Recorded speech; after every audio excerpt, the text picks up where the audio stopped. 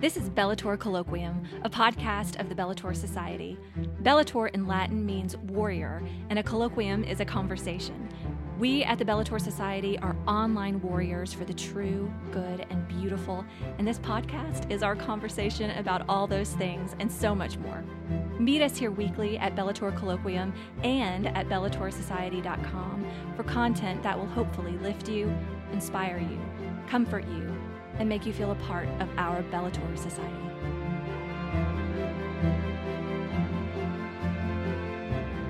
Good morning, friends and warriors. Welcome to podcast number 12.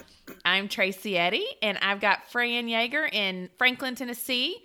Of course, I'm in Scottsdale, and it is actually 82 degrees today, so I am jazzed. It's like a huge cool front that came through yesterday, because normally this time in the morning, it is like 100 degrees already lately. So anyways, I'm all energetic because of the weather, but we have a guest today. We have Molly Coop joining us from Minnesota, and she was bragging earlier that her temperature is in the 60s. So I'm a little jealous in Arizona, but we are so excited to have you. It does feel fantastic, yeah. But you feel good with your candles and your pumpkin spice lattes and whatnot. On, yeah. Yes. So jealous. I'm still wearing as loose of clothing as I can get out of my closet because it's still a little warm here. But anyways, welcome. Good morning. Thank you. Thank you for having me. This is just really a gift. Oh, Molly, thank you for joining us. And we invited Molly to join us today to talk about pilgrimages because she wrote the most beautiful and helpful blog piece for us that we entitled Young Pilgrims, just about her family's experience with young children going on pilgrimages. And Molly does have experience in this regard, and she also has a lot of children. So Molly, would you please just tell us a little bit about yourself, about your life, about your kids if you want to? What are you into? What are you interested in? Yeah, so my husband, Brendan, and I have been married for 18 years. We live in the northern suburbs of the Twin Cities in Minnesota in a great little town called Ham Lake. We have 8 children. Our oldest is 17, and our youngest is 3 years old. We have 4 girls and 4 boys. We have a very blessed, busy household. We homeschool and evenly our children. Split. You're evenly split. Yes, I so know. You've It got really symmetrical there. Totally. I do actually appreciate symmetry and even numbers. So yes. Me too. Very nicely I'm down rounded. with that. Yes. So we homeschool our children, and I've got a nice quiet household this morning. So a little bit different than the norm. That's amazing. Yeah. 8 children in the home, and I had not heard a pin drop in the background. That is amazing. How do you do that? Oh, okay. That's how you do it. That also makes sense. Yeah. I was going to think maybe the other way she does it is because we are all through recording via Skype in our home studios, as I like to call it. But 2 of the 3 of us are in our closets. So I thought maybe that was how the quiet, how you establish such good quiet. Yes. But no, they're not even in the house. Not only is my closet our family hiding hole for tornadoes and things, it is actually soundproof. So it's a good place to be. But Fran, I see a window behind you. But you can put a mattress in front of that window. And this is actually a pretty big closet, so I mean it does work well. Actually, you know what? A better hiding hole would be under our stairs, but it's kind of claustrophobic in there, and it's hardwood floor, so it's not as soundproof. Gotcha. So pilgrimages. Yes, let's jump into pilgrimages. Before we start talking about Molly's piece, I want to survey you guys and which of us, among us, had to memorize the prologue for Canterbury Tales in 8th grade or 9th grade or whenever. Did anybody have to do that? No. Did anyone have to memorize, what is it, then longen folk to go on pilgrimages, Canterbury Tales. Where were you in 11th grade? What school was this? We had to memorize in, I guess, is it Old English or I think it's Old English, the prologue for Canterbury Tales. So that's awesome. We got some exposure to at least medieval pilgrimages in high school, but we're talking about a different kind of pilgrimage now. But maybe we should do a little bit of history on what a pilgrimage is. So, Molly, what is your understanding of pilgrimage?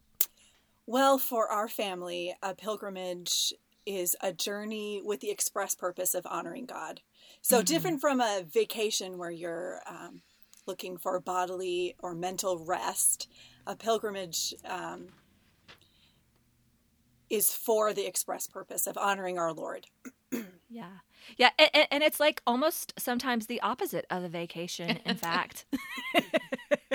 I remember when our family went on a pilgrimage for the World Meeting of Families, which is where I met Molly for the very first time in Philadelphia. And it was our first family pilgrimage, in fact. So it's ours still coming too. together. Yes. Yes, I didn't realize that. So we were all experiencing this pilgrimage idea for the first time. And before we left for Philadelphia, because the World Meeting of Families is like a week-long event. Like you go at the beginning and we have like meetings and masses and things before the Pope arrived. So it was actually much longer than the Pope's visit. I don't know if people realize that. Like we were in Philadelphia for like a week.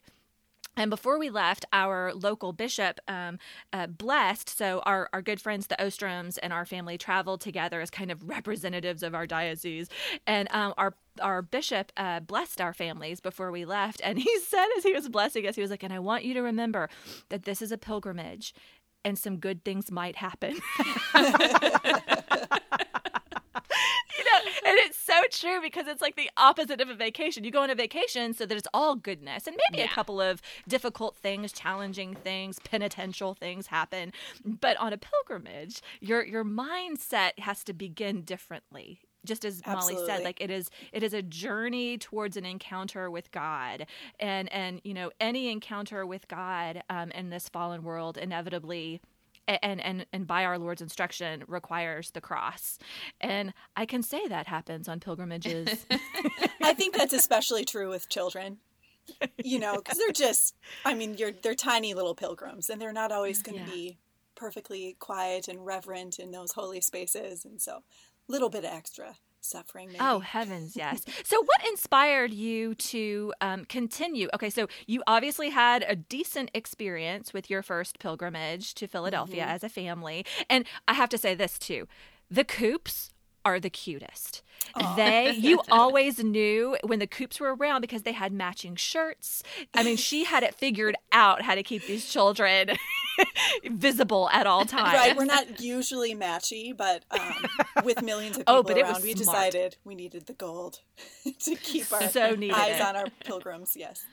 But it was also helpful for us who wanted to admire the Coops because you knew when there was a Coop around, you could recognize, there they are. But that was obviously a good enough experience that you continued to seek out pilgrimage opportunities, maybe not so far away, maybe closer to home. But tell us kind of your thought process, you and Brendan, how you decided that this was something for your family and that would be good for your children and family.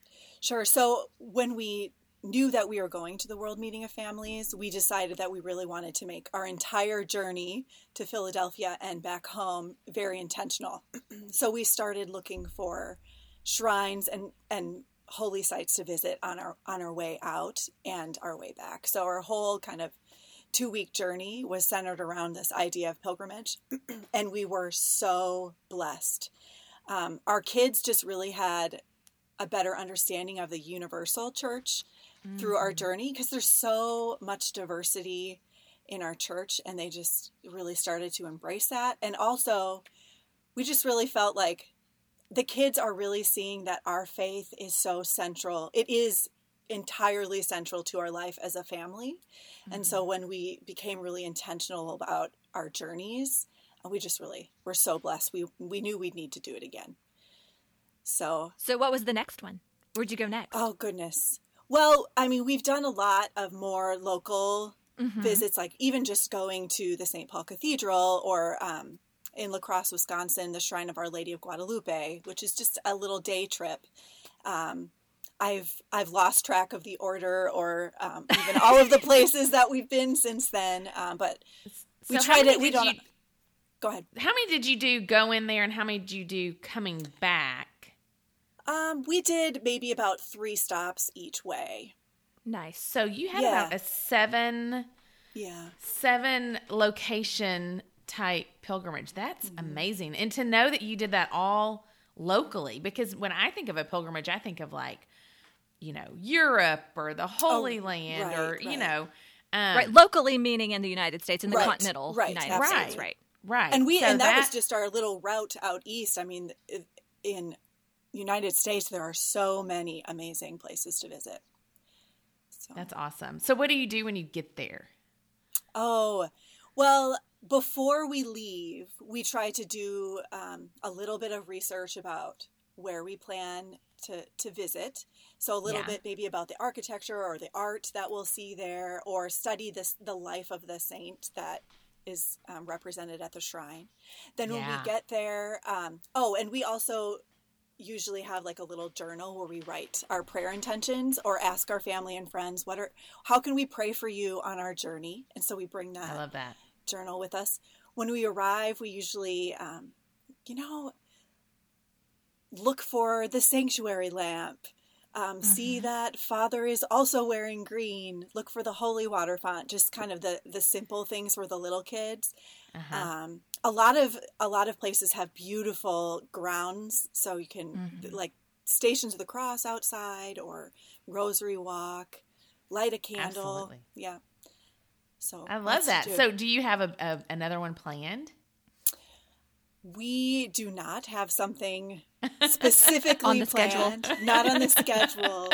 But we always have kind of our sights on, Yeah, what's the bucket years. list? Yeah. Like, what's next on the bucket list? Oh, goodness. I would really love to get to the Shrine of Our Lady of Good Help, which is in Green Bay, Wisconsin. Now, my oldest girls just went there this summer with their grandparents on a little pilgrimage, but I would love to bring the family there. And that's just, for us, it's just a 6-hour drive. So maybe a that's weekend. not bad. Yeah. So Molly also took most of your children. Did you leave 2 home when we you left our went little to girls. Rome? Yes. We left our youngest 2 at home. They were a little too tiny to appreciate the journey, and it did make it a little less suffering for the family to not have diapers and things to do. But we did take a journey to Rome a couple springs ago. My brother-in-law is a priest with our archdiocese, but he's assigned in Rome working on his doctoral thesis, and so we were able to take advantage of having a little tour guide and a visit to Uncle amazing. Father. Yes.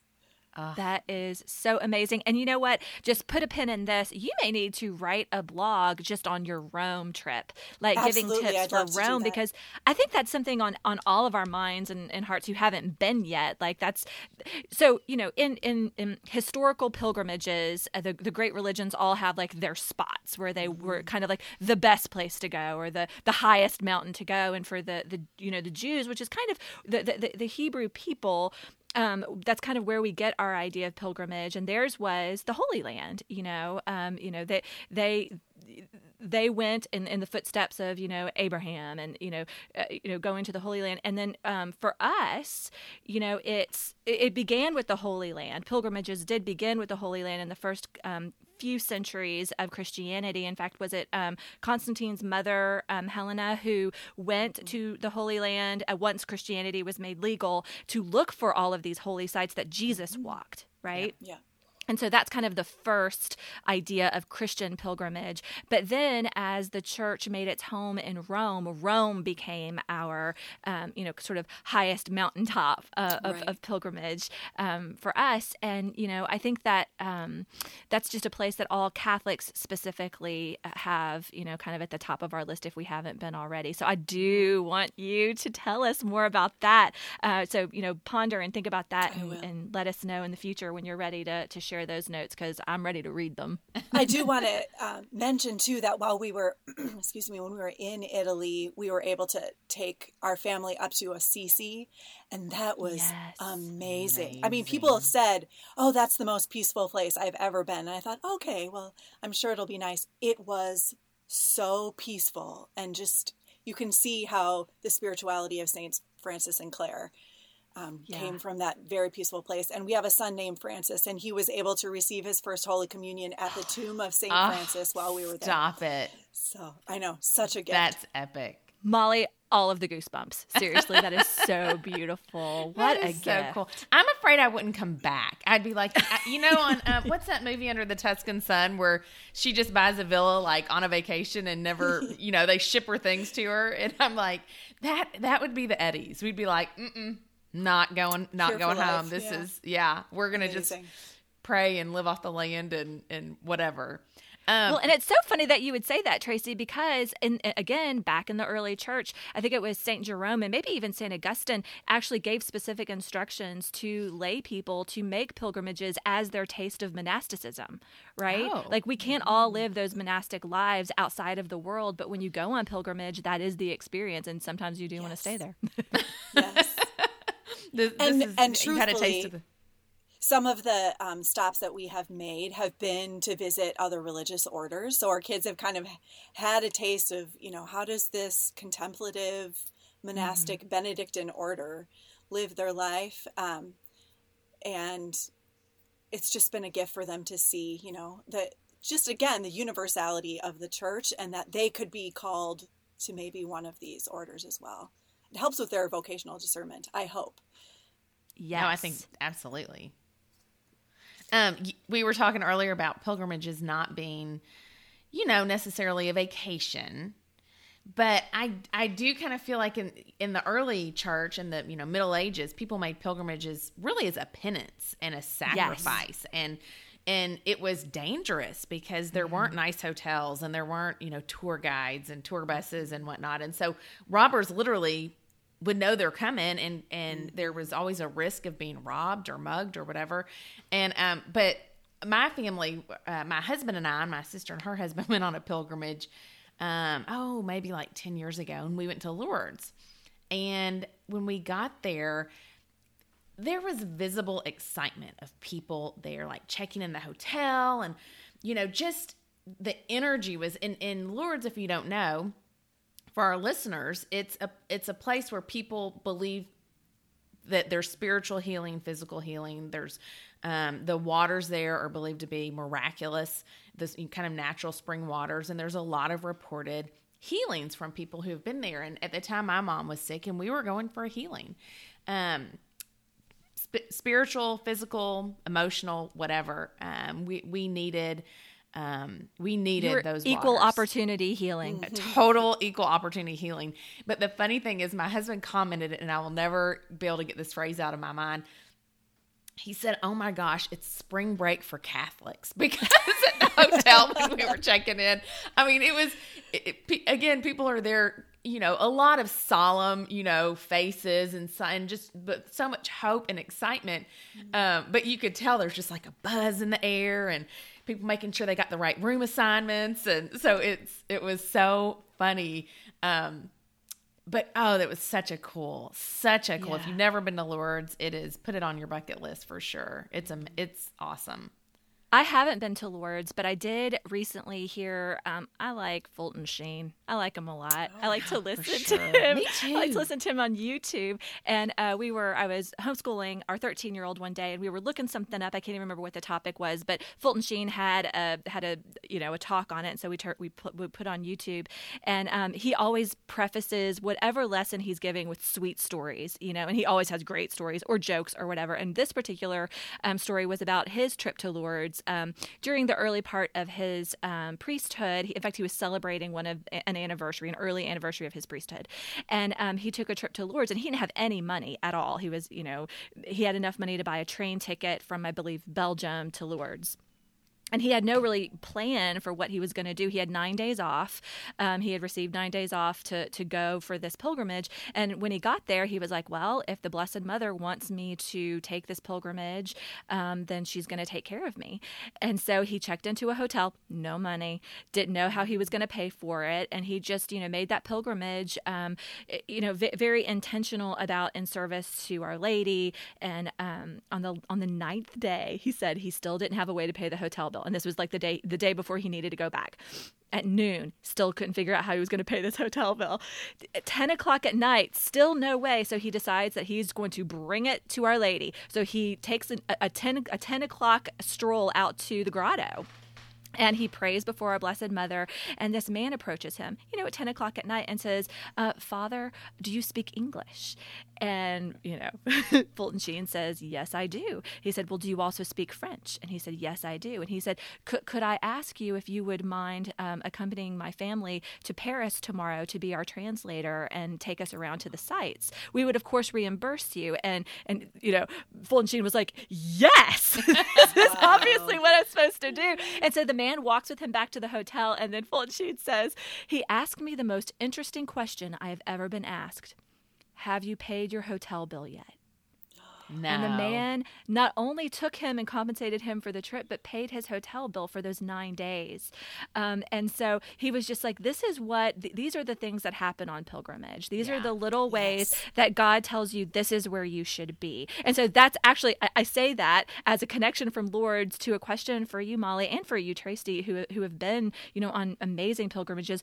What are some of the surprises that you have received as gifts, as little consolations? Because again, we know that pilgrimages are fraught with the sacrifice, with the penitential kind of vibe, but there's also beauty and sweetness. And what are some of those?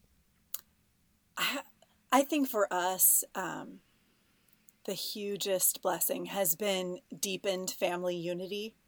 Mm-hmm. When you make a unified journey together with this purpose of increased virtue, there's just a real peaceful sense of, again, like this is where we're supposed to be, and that our family is really on a journey together. I think that's just an overarching blessing that we have always received.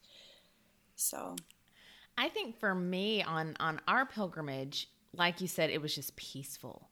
In such a hard time for our family, it was just peaceful. And to be able to pray the rosary in community with all the pilgrims there, they do like a rosary procession, and everybody has their lit candles.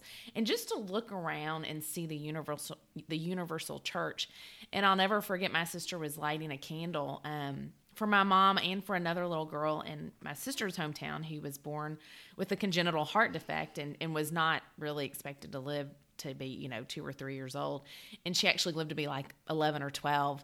Not Catholic, but we said, we kind of took her intentions and lit candles for her and for my mom. And kind of a random man walked up to my sister and said, those candles burn in perpetuity. And she said, well, what do you mean? And he said, well, as the wax drips, more candles are made from the wax dripping. So your candle will, it will remain lit. So just peace like that, like you said, people just kind of come out of nowhere and kind of tell you what you need to hear. Exactly when you need it, what you need. And so having sort of a community of filling you up. And I had a dream, and I knew that for us, a physical healing would be amazing, but it wasn't necessarily something that we were expecting to happen necessarily. We wanted healing. We didn't know what it looked like. And I had a dream with Our Lady in it that kind of just gave me a sense of peace that everything, this was kind of God's plan for our family and for my mom. And I knew that my mom was going to pass away, but I also knew that she was going to be okay. So it was just like this overwhelming sense of peace that I think is the spiritual healing that we talk about on these pilgrimages. Yeah. So that was my experience. And it was Catholic spring break. Yeah. I think there's Cancun, really this, but there's just this real sense that even we don't always even know what the Lord is doing. On our journey and how he's transforming our hearts, or even really setting up our children for the future so that they can recall the time that they experienced the Lord at this little shrine in the Midwest. And I think that's right. And I think some people go on pilgrimages just with the intention of growing closer to the Lord. Get to heaven, bring a brother, like the Yeager family motto, just having that experience. And then some people go on pilgrimage with an intention, like this is a singular intention. And so it's it's not, we're not all on the same journey. We're not all on the same pilgrimage. Mm-hmm. So it is going to be different for everybody. And, I used to always think that pilgrimages were such a Catholic thing because we do honor these saints and we look to these churches that maybe have a neat story or maybe a site of an apparition or whatnot. Right. But pilgrimages are really kind of a universal human experience because, the highest place for a pilgrimage for my friends who aren't even Catholic would be the Holy Land. Like we all sense and we all know that leaving our home and leaving the comfort of our, four walls and going to experience our Lord in a different way is kind of a universal Christian, and not even Christian. I know other religions have this too, but in the Christian sense, it's a very Christian experience. Mm-hmm. And I think too, like we are indeed a faith of both, and that in one sense we do have a purpose for that pilgrimage, that mission, and we inherit that from our Jewish heritage, right. Where they were making pilgrimages yearly. I think it was maybe even 3 times a year to Jerusalem, to the temple, right? They had to do that as part of their ritual worship, and so there's always a purpose. But Molly, I love how in your piece you also described a pilgrimage as a sort of wandering. Yeah. That we do have this goal, this end, this purpose, but it's also sometimes on a wandering path. Like there's some it's not always a straight line to where you're going. Like sometimes the Lord takes you in different directions, and while you have an expectation, you also have to remain open to what Jesus wants this pilgrimage to look like. And that doesn't always, that's not always what you intended or what was on the schedule or how you had it planned. So I guess that's also my question. What are some of the things that, not bad things, some of them are bad, but are there any wandering moments that you can think about in terms of either one of your pilgrimages that you were like, well, that wasn't on the schedule. That was not a part of the itinerary. Oh, sure. When we were in Rome, my brother-in-law hears confessions for the Missionaries of Charity and does their holy hour every week. What are those confessions even like? Oh, I know. Is that the epitome of like being attacked by like cotton balls? Yeah, marshmallows. Yes. But he invited us then to come share in that time that was already scheduled, and it was quite a distance from the place we were staying, and yes, there are buses, but there's a lot of walking in Rome. And it was pouring rain, freezing cold, just drenched to the bones rain. And there were so many times where like, maybe we're not supposed to, just make this trip today. Maybe we just turn around to be easier. Let's just get on this next bus. And of course, then there's a late bus and we're thinking, well, okay, we'll just keep going. And, just kept journeying. And the moment we walked into the residence of the Missionaries of Charity, it was just a sense of warmth and peace, and just being allowed to sit with them and worship our Lord. It was like, okay, that actually, the part of the journey where we were feeling absolutely miserable was the kind of the point, so that we could so much more greatly appreciate the moment of prayer that we were so blessed to experience. Oh, I love that. So Molly, do you have a top 5 list of tips for parents with kids for pilgrimages? Because I've never done a pilgrimage with children. so you're leveling up. You're expert level in my book. And so for moms and dads who have kids, what would you be maybe like your top 5? What are your recommendations for keeping it a holy experience, as holy as possible? I don't know if I could list 5 specifically, but I think just having reasonable expectations going into it, also preparing the children, like this is not a vacation and there may be some difficult points, but that's kind of why we're doing this, is to experience this as a family.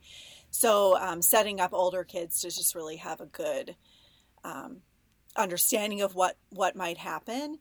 And then also when you come to the site that you're visiting, allow them to get out and get their wiggles out and use the grounds whenever it's appropriate to just blow off some steam and reset, and then not have like really long, like you wouldn't want to have a 3-hour, kneeling on glass experience with your little kids, just again, I think it's just about keeping things reasonable and, feeding them. We like to have a lunch fit for pilgrims with just some bread and cheese and grapes or something, just to make it a little fun, but making sure that all of their needs are met, their physical needs are met, so that they can really focus or enter in more in the experience while you're there. So awesome. I love that. I do too. Okay, I have a quick question. So a lot of times I've just returned from a retreat, and in a way a retreat is very similar to a pilgrimage, but there's something different. Like there's something essentially different between the two. What is that? What am I trying to put my finger on that distinguishes a retreat from a pilgrimage? Yeah, because a retreat you're going to a different church usually. Yeah. There's still travel. A destination. Yeah. You travel to get there. It's usually, it can be a 1-day retreat, but it is usually kind of a weekend thing. So you stay overnight maybe. You're with other like-minded retreat goers. So that's a good question. What does make it? What does differentiate a retreat from a pilgrimage? That's a really good question. I think of a retreat, in my experience, to be a lot more of a personal experience, where the Lord is maybe speaking to you really individually into your heart. And maybe a pilgrimage is more of a communal experience, at least in our experience.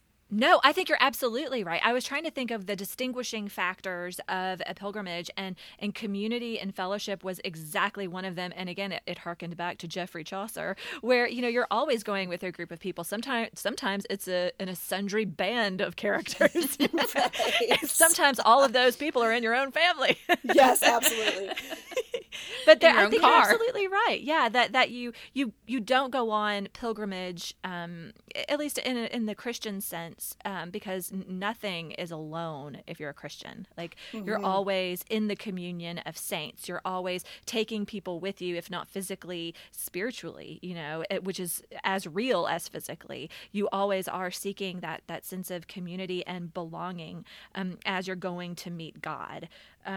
And then, of course, the other thing that I was thinking is sacrifice. Now, there are sacrifices involved in retreats. There certainly are. Like, there's usually a monetary sacrifice. There's a sacrifice of time and those sorts of things. But it's different than the sacrifices that you make on a pilgrimage. And I like that you brought up the topic of simple foods, because even that is a bit of a sacrifice from our normal, probably what you would feed your kids on a normal luncheon or dinner or whatever. Right. What are some other sacrifices that we can intentionally make for in preparation for a pilgrimage or on a pilgrimage? A lot of prayer. Yeah, and knowing, like, what are my intentions? What do I hope to, achieve from my sacrifice? What can I offer it for ahead of time, so that when there are, when you're walking miles and miles in the rain, you can be thinking, oh, this part of my journey is for an end to abortion, or for the souls of my children, or whatever those things that have been brought to mind. There's purpose then in the suffering. Absolutely. When we went to Philadelphia, as I said, we were with a group of 2 families, but we had 8 young children among us. And as we were planning to leave, I think we were maybe moving to a hotel from the house that we had been staying in kind of like an urban neighborhood in Philadelphia. And as we were packing up our Suburban to move to the hotel, our car would not start. Of course, our car would not start. And we weren't really sure what the problem was. We suspected that it was a battery, but we're in like an urban neighborhood. There's not like, a Walmart around the corner or a gas station right around the corner. Most people are doing public transit anyway. It's a miracle that we could even find a parking space for our Suburban on the street because they were so narrow. But my husband and our friend Brad walked down the street, and Anna and I sat on the stoop. We may have even locked up the house at that point with all of the kids, and we started saying a rosary together with very specific intentions, of the pilgrimage. And the guys came back with a battery tester, and we were like, "Where did you find a battery tester?" And they were like, "Well, we just walked a couple blocks, and there was a guy who had," and I think this may have even been on a Sunday, and there was a guy who had a garage, and he had a battery tester, and we asked if we could borrow it, and I was like, and he just let you? Like, this is downtown Philadelphia, and he just So let friendly. you take it. And he said that the guy told him that, he said, well, everybody who's from Philly's out of town. Everybody, hightailed it out of town for this, and so everybody here is for Jesus anyway, so go ahead and take it. We trust you. And I just thought that was such a sweet, number one, consolation. It was a gift given to us in suffering that was totally unexpected. And I don't know that it was somewhat sacrificial on our part that we had to wait and abandon our plan for a while, that we knew what we wanted to be doing, and it wasn't waiting on car repair by any stretch of the means. But sometimes the sacrifices come and you didn't even have to plan them. I actually think that's a big deal, Fran. Like, planning. We plan our pilgrimages. We plan maybe the restaurants, the hotels, the travel, but things don't always go as planned. And so a pilgrimage is kind of also learning to totally submit to the will of God. And to totally submit, your desires and your plans and your ideas to what kind of God has in store. And I think that pilgrimages, for whatever reason, are like a really good place for that to happen. It happens in our life, but when you're in a pilgrimage, you're also kind of in a frame of mind, a little bit more kind of peaceful, submissive frame of mind. And so I always think that the Lord does use those opportunities. It's like my story that I've talked about on this podcast, but I'm going to just briefly touch on it. We wanted to take a ton of Lourdes water home. We had bought the jugs. We had filled the water. It was so, again, I said this earlier, water is heavy. It was too much water to take on the airplane with us in our suitcases. And so we had to dump half of it out. And our plan was to take all this water home to be able to give it to people. And we were able to, but it just, God kind of said, okay, this is it's just a little much, and it's a little over the top, which is kind of your middle name. And so we had to, like I said, pour a lot of it out, but we were still able to bring it home. Like, it was kind of a compromise, we were still able to achieve the goal that we wanted, but it wasn't on our terms. You learned temperance. I did learn temperance. I need to probably relearn temperance. And how many years later, you're still not out? I'm not. It's almost like manna in the desert. multiplying, God is like, you're never going to run out. Just trust me. So when we were at the lake, again, I've talked about this, my disastrous lake experience, and rodents had infested my lake house. There was a jug of Lourdes water in the closet. And I'm like, we're keeping this. We're going to throw all this out. And it was perfect and pristine and clear. And, so it's like Lourdes water just kind of shows itself. I have some here. I have some there. It's everywhere.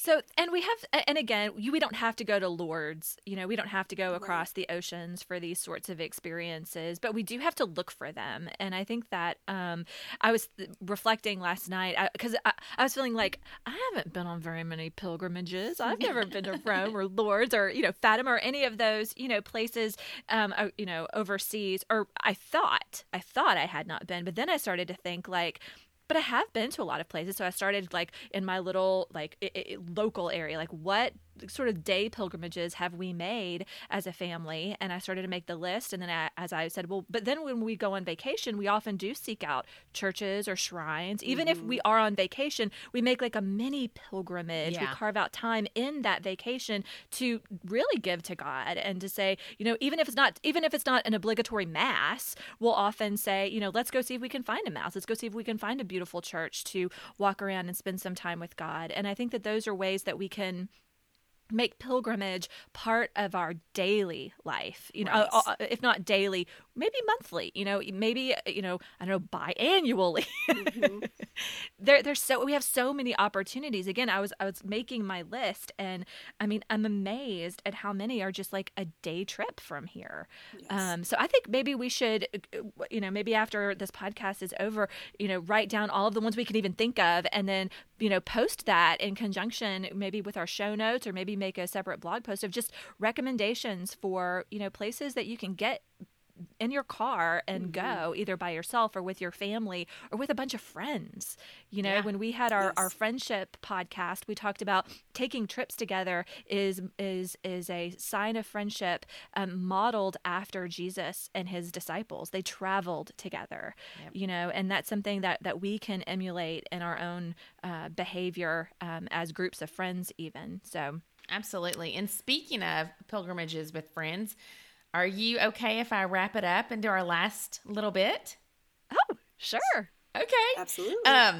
Well, Fran and I are in the talks. We've been approached about maybe doing a pilgrimage for Bellator Society, and we haven't decided if we're doing that, but we would love your feedback. Is that something Yes. you want to do? Is it something you don't want to do? If it is something you want to do you have a wish list? Would you And if you join don't us? want to do it, have you considered whether or not Reconsidering. that is the Lord? You're Fran representatives and I- of the Lord right now. Our biggest concern is like, who wants to travel with us? Who would want to Oh, go my with us goodness. anywhere? So I have to put that out there. I don't want to be overly confident that everyone would want to do this.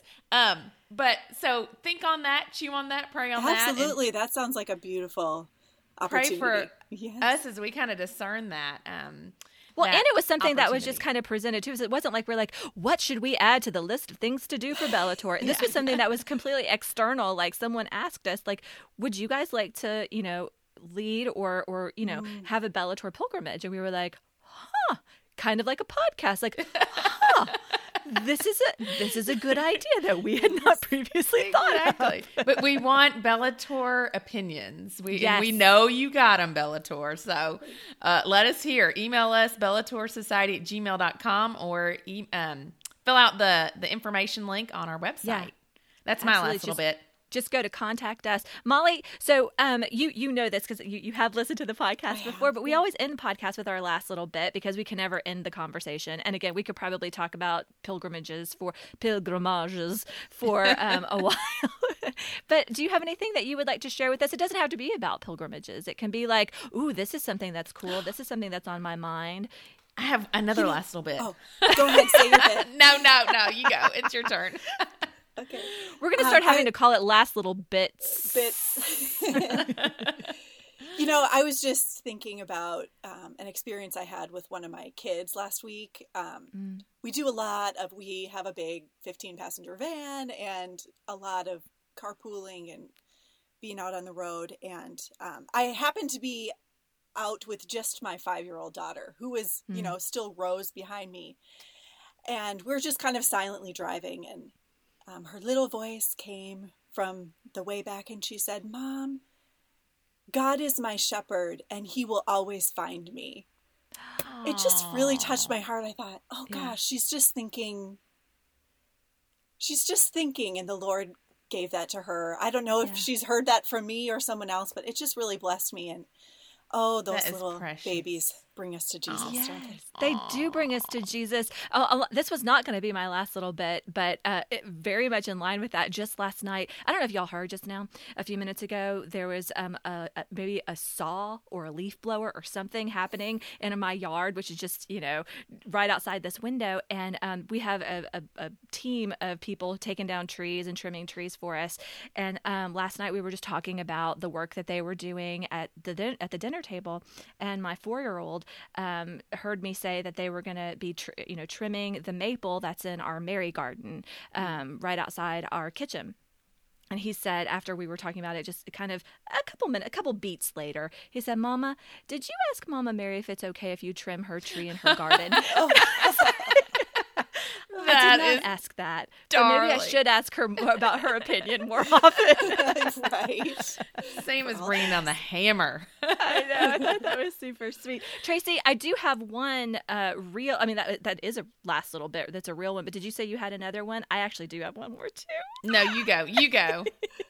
I was just going to say, in terms of pilgrimages, I had the absolute pleasure of hearing the mother of the child who received the miracle for the beatification of Fulton Sheen. It was Bonnie Engstrom, and she gave a talk at our parish this past Sunday just about the miracle, and it's unbelievable. And she has a book, I believe, that just came out that's 61 Minutes to a Miracle. And basically she had a stillborn baby who miraculously was revived after over an hour of invasive reviving efforts, really almost futilely. And I say this because my husband is an ER physician, pediatric ER physician. He sees these cases. Like this is what he does for a living. And so he actually was able to attend the talk as well. And I was not privy to this conversation. He had to leave a little bit early. Normally, he actually had to go to sleep so he could go to a night shift. But as he was walking out, a lady from our church was standing there, and she was like, "Isn't this amazing?" And he said, "You have no idea." He said, "This doesn't happen."